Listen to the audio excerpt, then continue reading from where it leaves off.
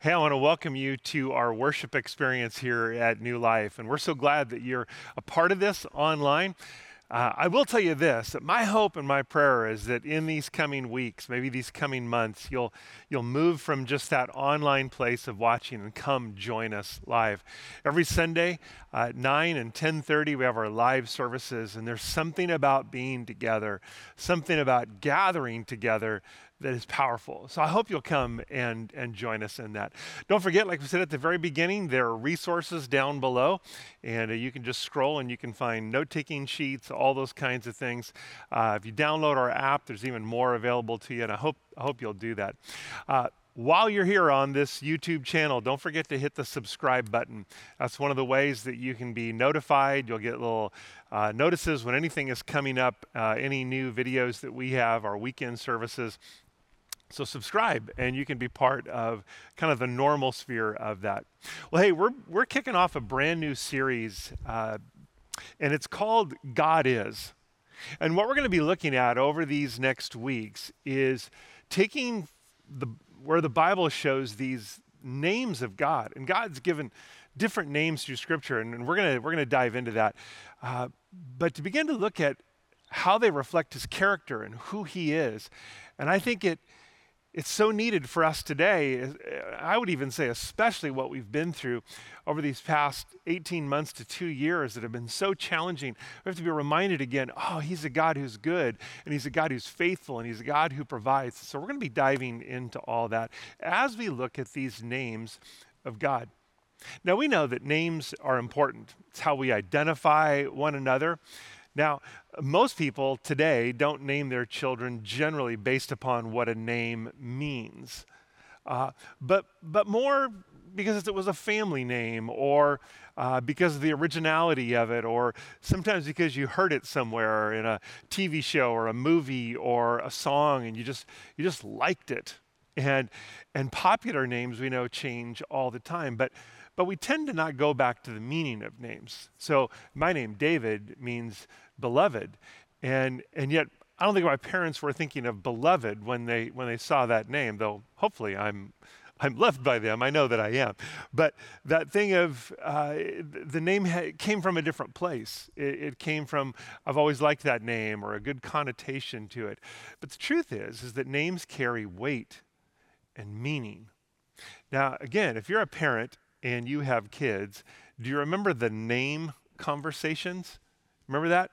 When you know this baby is coming and you start thinking like, well, what are we going to name him, or what are we going to name her? And maybe you already knew it was a boy or a girl, or maybe you went old school and you just was going to see, well, hey, whatever we get. And so you got boy names and you have girl names all picked out when this baby comes. But I want you to think back when you first started to think about names, and you would start throwing things out. And maybe, I know for us, we would sometimes watch the credits at the end of a movie, and we would see all these names of people who, had some small part, and maybe they were in the production team, but we'd see all these names. Oh, I like that name and that name. And it's pretty common for us to do those kinds of things. But do you remember that moment when your spouse liked a name? They said, well, what about this? And as soon as you heard that name, it was like, nope, because I went to school with someone with that name and I did not like them at all. And so it's just like, I don't want my kid named after that, because names can bring up feelings and they can bring up emotions based on our experience. I mean, think about names that are just off limits. Like nobody's naming their child Hitler. You don't see anyone naming their kid Satan. Nobody goes to those places because they represent something so negative. They stir up so many things that you wouldn't want that association just because of the names, because names matter. Now, in the Bible, there are more than 80 compound names for God. Now, I'm going to explain what that means in a few minutes, but it was the core of who God was with another characteristic. And today we're going to look at this core name, that original name for Him. So why are there so many names for God? Well, the truth is so we can understand more fully His character and His attributes. See, when it comes to God, one name doesn't fully contain who he is. So throughout the Bible, his names help us understand who he is more, his personality, and even his promises. He is one, but he expresses himself as Elohim in the Hebrew, which means that he is the creator and the designer of the universe. He is also addressed in Scripture as Adonai, which again, these are all Hebrew names, and that name means Lord and Master.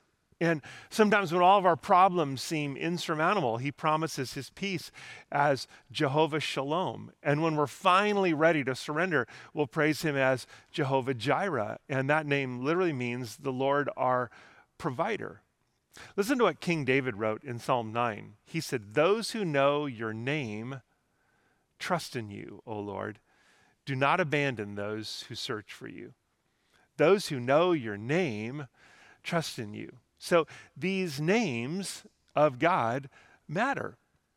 Now, in the Old Testament, to do something in someone's name or to call upon someone's name was serious business.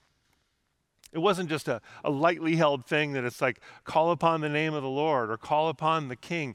We just look at those and think, oh, well, that was a nice idea to kind of go to them and ask for something. But when the Bible directs us to do this, to call upon the name of the Lord, we're actually inviting God to come right into our situation, to step right into the circumstances. And so it was a very important and deep thing to call on that name. You were literally inviting that characteristic, that personality to have an impact. Now we read in Genesis 4 that it didn't take long in the history of mankind for people to finally turn to God. And in Genesis 4 it says this, "At that time people first began to worship the Lord by name." Now I want to pause here for a second because as we begin this series, I kind of want to lay a little bit of a foundation for you. But there's something really critical in this. Even as you read that last verse, you'll see that the word Lord is capitalized. Now, I don't know what translation or version of the Bible that you're using. There's obviously different ones out there. Sometimes the word Lord in the Bible is all capital. And sometimes it's called an intercap. And so maybe the L is capitalized and the other letters seem smaller. But look in your Bible. Is the R and the D actually a capital letter, just smaller? That's just a typeface that looks a little bit different.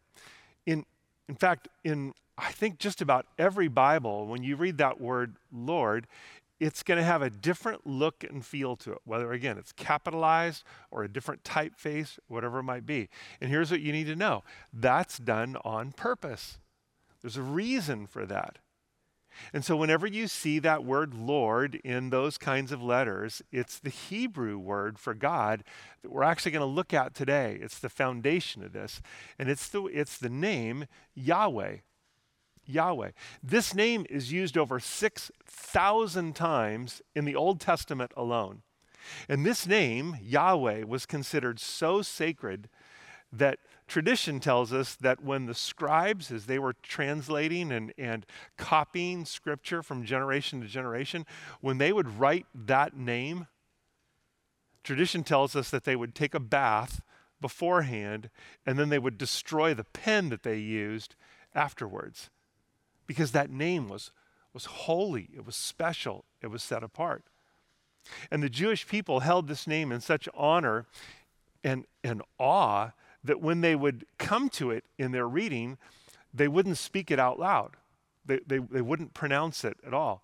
In fact, it was so revered that it was only said out loud once a year on the Day of Atonement, and then only by the high priest in the most holy place of the temple. Now, as a way to set this name apart from every other names, when the scribes would write this, instead of writing the full name out, they would only use the consonants so that people wouldn't inadvertently speak this name because it was too holy to do that. And so they would write YHWH. And you've maybe come across that or seen that at one time. And that's this name, Yahweh. But here's the crazy thing. If you weren't supposed to say it, if you weren't supposed to pronounce it at all because it was too holy and too revered and too set apart, then if you were reading scripture out loud, which is what they would do, like what would you say when you came to those four letters? What would you say when that was set apart in scripture? And that was the problem. And so they would come to that, and it's like, well, what do we do here? So I don't know who came up with this, but they came up with this idea, and it's all through scripture. They would take these four letters, the YHWH, and instead of saying that name, they would put the vowels of another word for God, which is Adonai, which is a more simple kind of Lord and Master, not the Lord, but Lord. And so they would put the vowels of Adonai with the consonants of Yahweh. And if you put those together, you would then pronounce it Yahovah. And that's where we get our word Jehovah.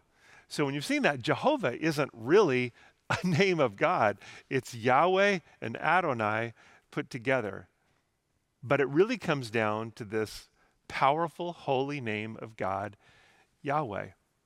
Now, why is this name thing even important? And why do we even dive into this? Because part of our problem today is that we've become, I think, in some ways too casual with God. Yes, he calls us his friends and he invites us to be part of his family. But there's almost this over-familiarity with him. We've kind of diminished God a little bit. Maybe even use his name or his presence flippantly. God's name has become more part of our slang and often more used to swear than it is to pray. And we've somehow diminished that. Back in the 1950s, there was a guy named J.B. Phillips, and he wrote a book called Your God is Too Small. And in it, he wrote this. He said, the trouble with so many people is that they have not found a God big enough for modern needs. And when I read that, I thought, man, if that was true 70 years ago, it is really true today. Is God big enough for the challenges that we face? Is God big enough for the cultural issues and the problems that we face? Is God big enough for the personal struggles in my own life? And that maybe because for many of us, our view of God hasn't changed a whole lot from maybe when we were little kids. Now, I know we still approach him with a childlike faith that we believe and we put our trust in him, but sometimes we've just diminished God to being, either the one with the lightning bolts or more like a Santa Claus or just like an old man. I mean, we've categorized and almost made a caricature of God sometimes. And really what it comes down to is we've put God in a box, and our box is small. We have shrunk him down so much that our thoughts about him are not even close to what the Bible teaches, not even close to the reality of who he is. And I think sometimes what we've done is we've tried to form God in our image, in the image we want, instead of fully living out what it means to be made in his image. So here's my challenge for you today. And over these next weeks, as we are in this God Is series, are you ready to take God out of your box of preconceived ideas? In order to see the vastness and the bigness of God, we need to understand more about his character and who he really is, his majesty, his omnipotence, his kindness. And we find that in his names. And over these next weeks, leading all the way up to Thanksgiving, we're going to week by week see more and more of who he really is. If you have your Bibles, I want you to turn to Exodus chapter 3. Simple to get there. At the very beginning is Genesis. The very next book is Exodus. And in Exodus 3, we're introduced to the meaning, the majesty, and the mystery of this name of God, Yahweh. Now, this particular name comes straight from God himself. And it's my prayer that when we're finished, we will never put God in a box again, and we'll learn that life is not primarily about who we are, but it's about who God is. In other words, he's God and we're not. And in order to even begin to get a glimpse of his greatness, we're going to have to break God out of those tiny constricting places that we have tried to put him. So here's the background to Exodus chapter 3, and then I'm going to give you some blanks to fill in. Moses has been tending his father-in-law's sheep now for about 40 years out in the wilderness after he had killed an Egyptian as he had seen him mistreat a fellow Israelite. And as he's been in this exile, as he's been out in the wilderness, the people are still in captivity. And he has been separated now for all of these decades. And yet God is now getting ready to call Moses to the task of leading God's people out of their bondage in Egypt. And Moses is struggling. He's struggling with this whole idea. And as Moses was kind of struggling and moping around on a mountain, he looked up and he saw a bush that was on fire and did not burn up, right? You're probably familiar with that story of the burning bush. And he decided to go over and to take another look. And when he got to the bush, in verse 4, it says that God called out, "Moses, Moses." And Moses replied, he said, "Here I am." And God told him, "Don't come any closer." He goes, "I want you to kick off the sandals that you have, because the place you're standing is holy ground."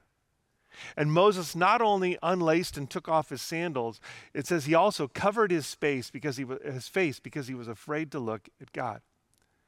Now, Moses probably liked his sandals. He'd probably been wearing them for years. And like most of us, when we get a good pair of shoes and we break them in, we like them because they're comfortable. They fit us. And it's like, I like standing in these shoes. But God calls him to step out of his comfortable place, to leave the comfort zone, and to begin to step in to what was really important, to understand God's call, and even more than that, to understand who God really is. So write this down for number one. The first is this. We're going to begin to see that our God is personal. He's personal. The first thing we see about Yahweh is that while he is holy, he is not separate. He is personal. He knows all about our struggles, and he knows all about our situations. He's not out there somewhere, but he knows our needs. He knows your needs, and he knows mine. Whether you write them down, whether you verbalize them to anyone, he knows you. Now, I want you to listen to what he tells Moses about the people. Now, remember, Moses has been gone for 40 years, and even he doesn't know the depths of what God is telling him. So look at verse 7 and 8 on Exodus chapter 3. It says, "Then the Lord told him, I have certainly seen the oppression of my people in Egypt, and I have heard their cries of distress because of their harsh slave drivers.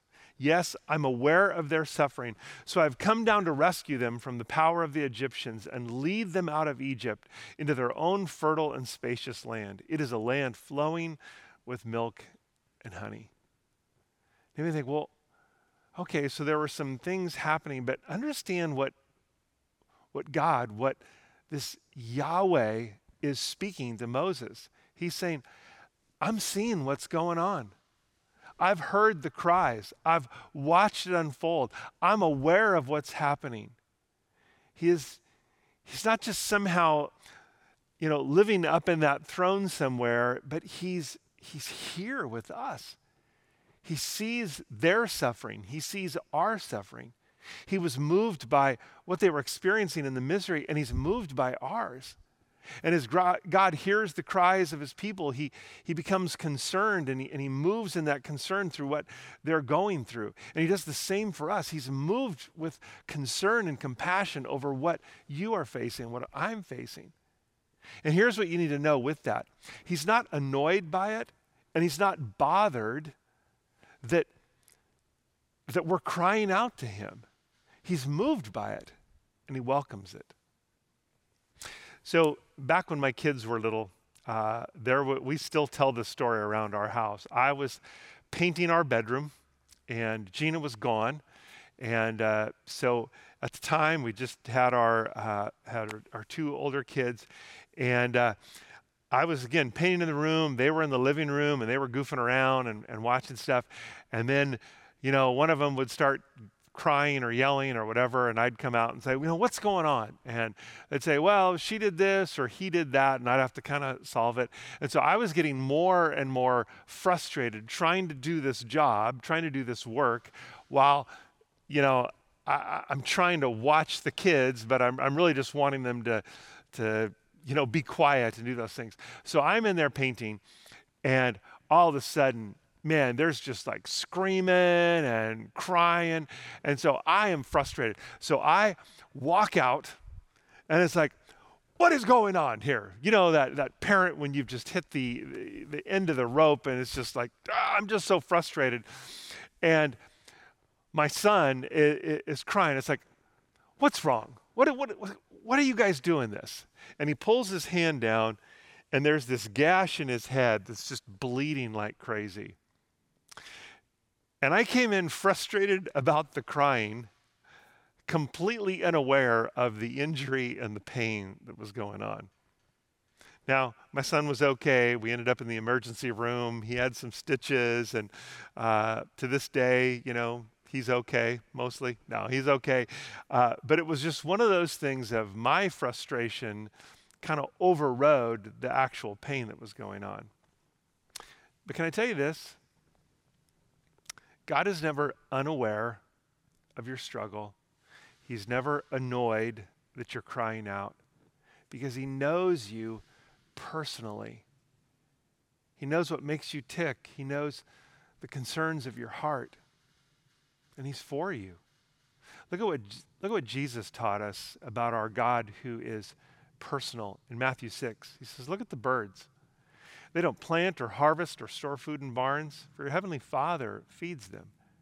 And aren't you far more valuable to him than they are? Can all your worries add a single moment to your life? And why worry about your clothing? Look at the lilies of the field and how they grow. They don't work or make their clothing, yet Solomon in all of his glory wasn't dressed as beautifully as they are.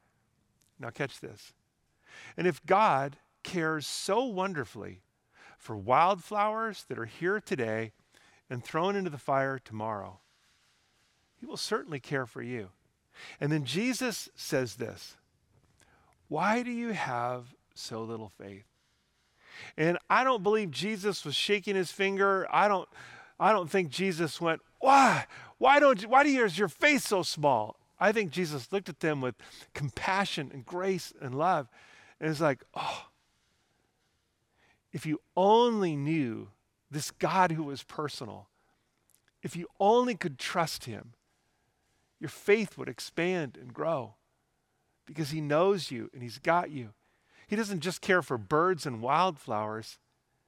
He cares for those, and imagine how much he cares for you. That's the personal nature of God. The second thing is this, is that our God is right here, right now. In verse 11, Moses tries to bail on this assignment, claiming that he's just a nobody, right? Now this is in Exodus 4. So we're kind of bouncing between Exodus 3 and 4. And Moses feels incapable, like I can't do that. And he feels unworthy. And in the next chapter, Moses tells God that he's not eloquent enough to speak to Pharaoh in the 10th verse of Exodus 4. And he's just like, God, I can't do this. I can't do this. It just isn't going to work. And in Exodus 4:12, here's what God says to him. He says, now go.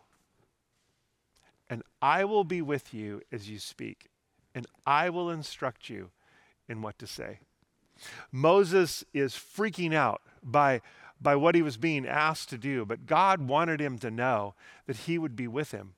And Moses is trying to figure out all of the kind of worst case scenarios, right? What if no one listens to me? What if I go to your people and say, the God of the fathers has sent me? And then they ask, well, what's his name? What in the world do I tell him? Like, how do I answer this? How do I respond to this? And Moses is wondering out loud why God's people would listen to him. So he's asking God, would you show yourself to me? Give me more. And in a way that God had never done before, God begins to reveal something to him, his name. Now, the Egyptians had multiple gods, all with names, but what is our one true God? What does the holy God go by? Moses knew that God existed, but all he knew was that he was the God of his forefathers. And he needed a title. He needed something that would carry some weight with the people he was going to confront. And it's interesting at this point that God doesn't tie himself down with a single name. All he tells Moses is that he is who he is. Here's what he says in Exodus 3:14. God replied to Moses, I am who I am. And say this to the people of Israel, I am has sent me to you. And that I am who I am, that's this name Yahweh. I am the one who was pre-existent, the one who has eternally been present, is also present with us right here, right now. He's existed in eternity past, and he will exist in eternity in the future, but he is fully present right now. Think about that. The same God who worked in history was speaking to Moses. God delivered in the past, and because of who he is, he will deliver again. The God who has always been is active right now. In the book of Isaiah, God says this, you have been chosen to know me, believe in me, and understand that I alone am God. There is no other God, and there never has been, and there never will be. I, yes, I am the Lord. And you see, it's in all capitals. It truly reads this way. I, yes, I am Yahweh, the great I am, and there is no other Savior. Here's what I want to tell you. Everything is dependent upon God. There is creation, and there is the Creator. Nothing more. And the created, that's you and I, find our purpose only in a relationship with the Creator, with the God who is right here, right now, with this Yahweh. And that may sound strange to you to be using like a Hebrew name and a Hebrew word for this, but it encapsulates this in one word. We could just say, he is the great I am. And it doesn't even seem to fit in our parts of speech and our language. It's like, no, I don't think the tenses are right on that. But it's the God who was, who is, and who is to come. He is everything. And he is personal, and he's here, right now. See, we come to him, and when we start realizing the immensity of who God is and his presence, we could almost turn this into a prayer, saying, Lord, Jehovah, Yahweh, you have always been, you always are, and you will always be, because you are the God who is with me right now. Yes, you are who you are, and you are everything and anything that I will ever need. It's coming to a different place of recognizing with awe and splendor this God who has come to be with us, in us, to lead us. It changes my perspective about all that I face, about the things that are going on in the world, the things that are going on in my life, because God knows me and he's with me. The last part of this is that our God is a promise keeper. 3 different times in Exodus 3 and once at the end of chapter 2, God goes back and recounts the fact that he is a covenant-keeping God, that he is a promise keeper. If you flip back a little bit to Exodus chapter 2, right at the very end, it says this in verse 24, God heard their groaning, and he remembered his covenant promise to Abraham, Isaac, and Jacob. If you've ever read anything if you've read through the Old Testament, or you'll see those names, Abraham, Isaac, and Jacob. Those are the patriarchs, the forefathers. And you'll see that over and over again because God made covenants with each of those, but not just to them, but also to the generations that follow. And in this passage in Exodus, God is reminding Moses, he's reminding them that he is a God who's faithful to keep his promises. It's just who he is. He's not going to promise what he won't deliver on. That it just isn't even in his character. And this whole idea and power of a covenant is all through Scripture. God made a covenant with Noah in Genesis 9, promising that he would never again destroy the whole world with a flood. In his covenant with Abraham, God promised blessing to him and to his descendants. In God's covenant with David, God declared that one of David's descendants would be the heir to the throne, and it was fulfilled when Jesus, who was from the line of David, was born in Bethlehem. Now, today, we're more familiar with contracts than with covenants, right? Have you ever bought a house? You ever bought a car? Have you ever signed a lease for an apartment or something like that? These can be kind of scary moments for us, right? Whoever it is, a lender or whatever, they put this big stack of papers in front, and now there's all these little Post-it notes, sign here, sign here, sign here. Have you ever done that? And you're going through, and there's this part of you that's going, I hope I'm signing the right thing. I hope I'm not getting ripped off. Now, some of you are incredibly wise and you go to your attorney and you do those things. Most of us, we're just trusting this person who's leading us through it as we sign our name, as we put our commitment behind this contract. And sometimes there's a little bit of a fear in that. But covenants actually carry more weight and more importance. But rather than stirring fear, covenants are done in relationship, and they're based on commitment. So there's this similarity between covenant and contract. There are differences. So real quick, and we're heading towards an end here, but know this, that covenants are, first of all, permanent, which you think that may stir up actually more fear in you until you know who you're doing the covenant with. That it's actually binding you together in relationship and love and grace. A covenant is a permanent arrangement where contracts often have an end date. Covenants are complete. They're total. A contract usually just involves one aspect. So when you sign a lease for a car, it has to do with that car and your financial responsibilities with it. While a covenant encompasses all that I am. So again, that can make you feel like it's a little more fearful until you know who you're in covenant with. And the invitation again is one of grace and love and relationship. It's like, I don't want to get out of that. I'm not trying to just be part way in on that. I am in fully. Covenants involve all of us. And the last thing, and this is the challenge of that, is that covenants are costly. There was often a sacrifice connected to covenants in the Old Testament.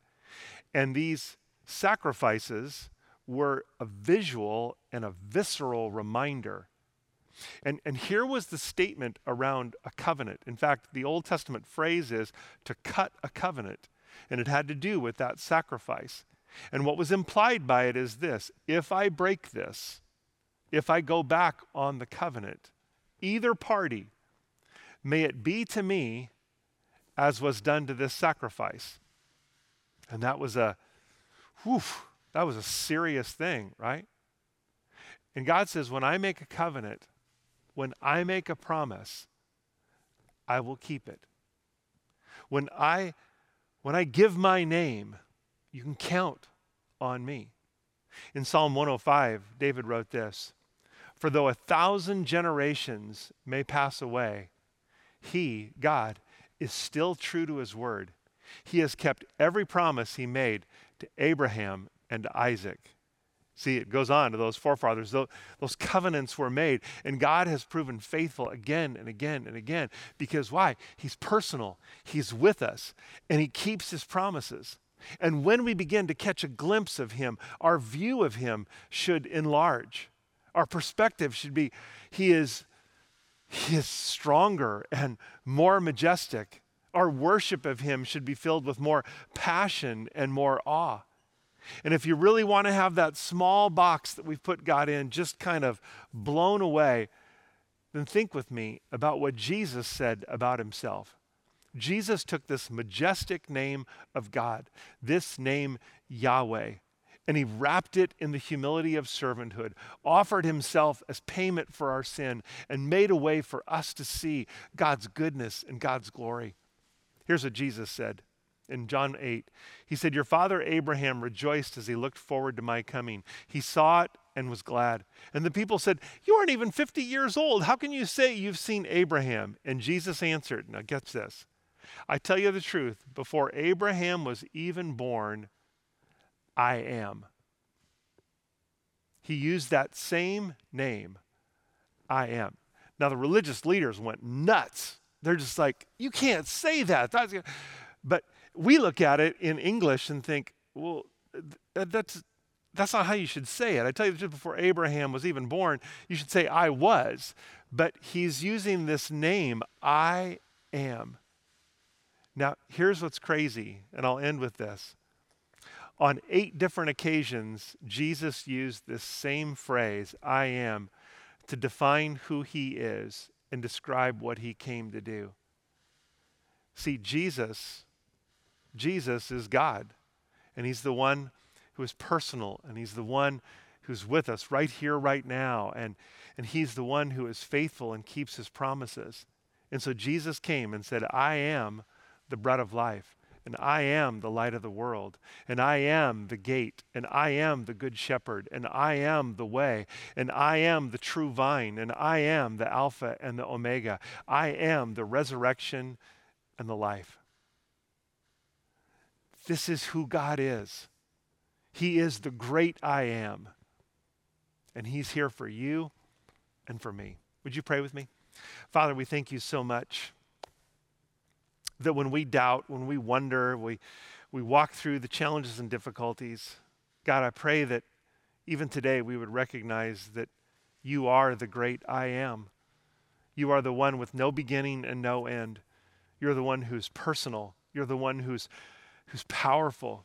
You're the one who is here with us right now in this moment.